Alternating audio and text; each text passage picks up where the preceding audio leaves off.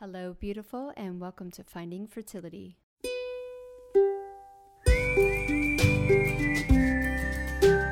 I'm your host, Monica Cox from FindingFertility.co, and I created this podcast to help get you to start thinking outside of the box and realize that your infertility might have nothing to do with your lady bits. Rooted in functional medicine and personal experience, Finding Fertility is all about looking at the whole body and finding the root cause of your infertility. Finding Fertility does not diagnose, prescribe, or treat any issues of infertility, but what we do is take a holistic approach and improve your diet and your lifestyle to get you steps closer to creating your dream family. Just by being here with me, listening to this podcast, you're already going down the right path to making your dreams come true.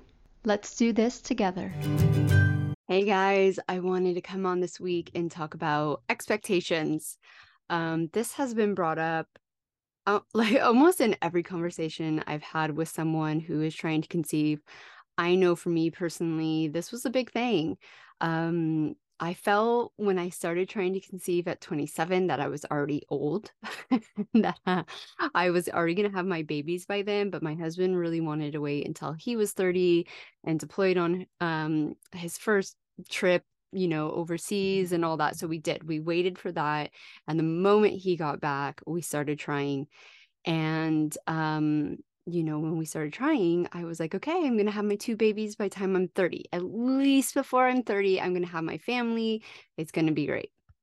Well, as you all know, I'm sat here and that didn't fucking happen. And it was quite devastating.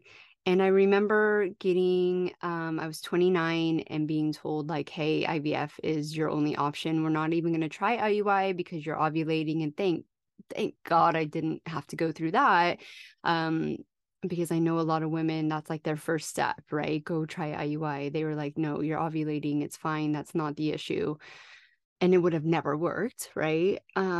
So I remember being 30 or like turning 30, and I'm like, I don't want to be doing IVF when I'm turning 30. So I waited after I turned 30 and then started IVF shortly thereafter. That was like my expectations of being a mom of 2 by the time I was 30 was like completely blown out of the water. And so I just, put more expectations. IVF was supposed to get me pregnant, considering I had nothing wrong with me and everything seemed fine. And once again, completely blown out of the water. And even like devastating in the sense that you get more of a diagnosis of like doom and gloom of like, oh, well, your egg quality is so low. This is now proven through this IVF. Oh, and by the way, there's nothing you can do about it. I'm not really sure if it was that point. I don't really know when I gave up on my expectations because I know I didn't have like the knowledge that I have now. So I couldn't tell you like, oh yeah, and then I learned this, da da da. I just kind of just stopped because it had already been over almost 4 years.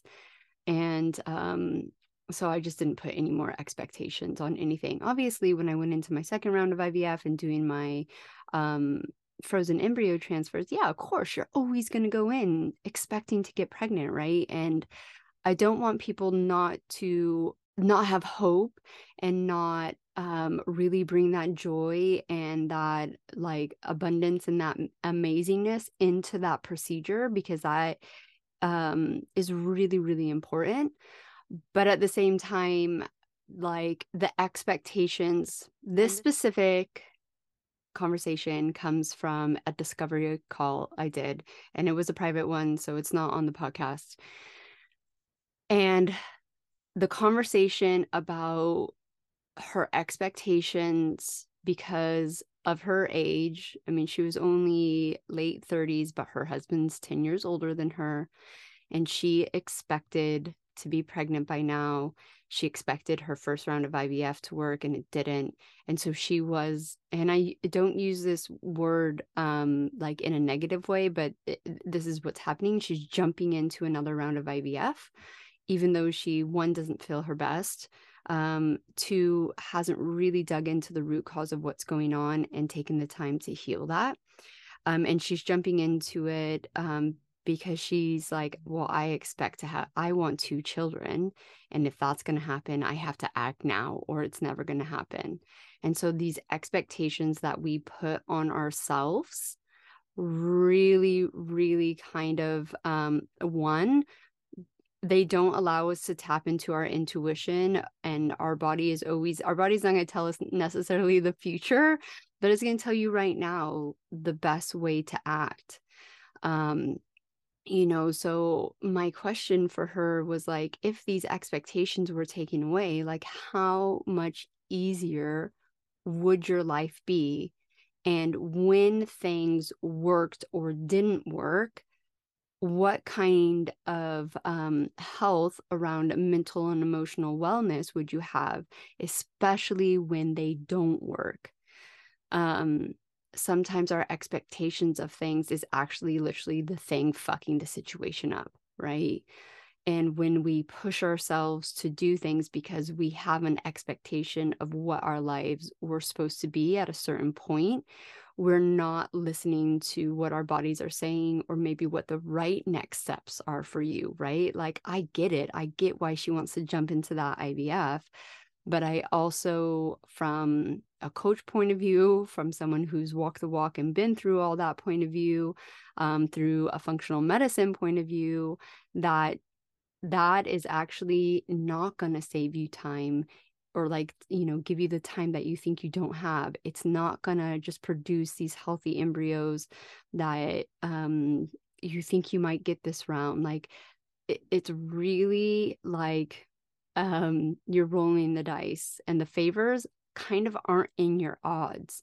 If you haven't done anything dramatically different from your first IVF to your second IVF and taken the time to heal, maybe taking the time to do some different steps, investigate more, maybe even more testing for yourselves.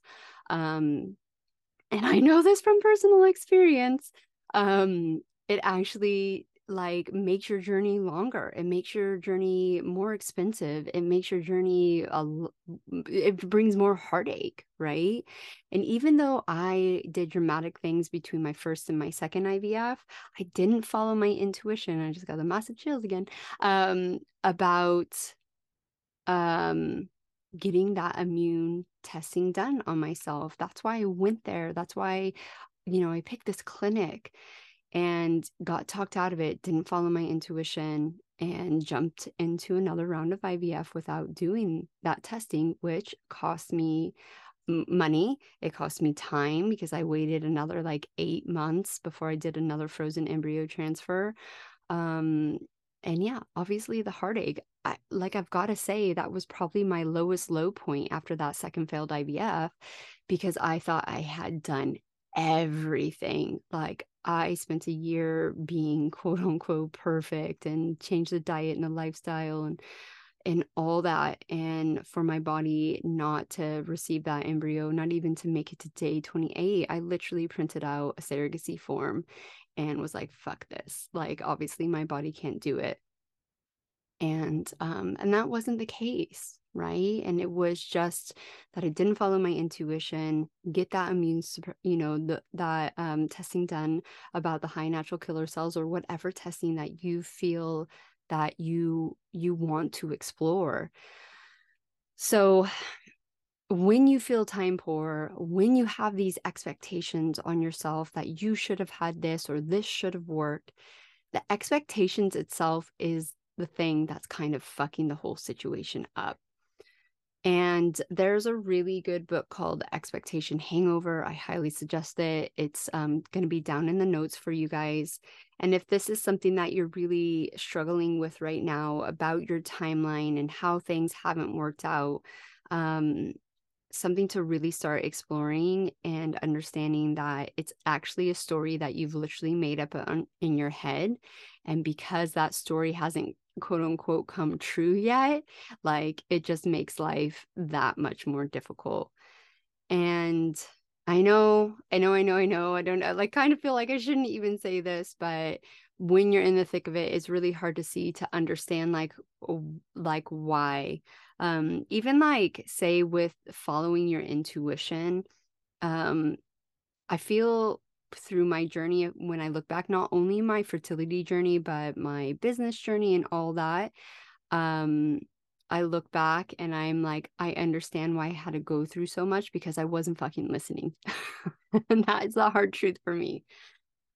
But I hope this really helps you guys if you're in that sticky situation of having these expectations and things not really working out, and really dive into that aspects. There'll be some more resources, and I'm actually going to make this a part of the course as well, because I think it's something that we all struggle with. So have a beautiful week, and we'll see you soon. Thank you once again for tuning in to the Finding Fertility podcast. If you're loving this podcast, please leave us a rating and review and let us know how this podcast is supporting you to get steps closer to creating your dream family. I hope you have a beautiful weekend, and we will see you next Friday for another episode of the Finding Fertility podcast.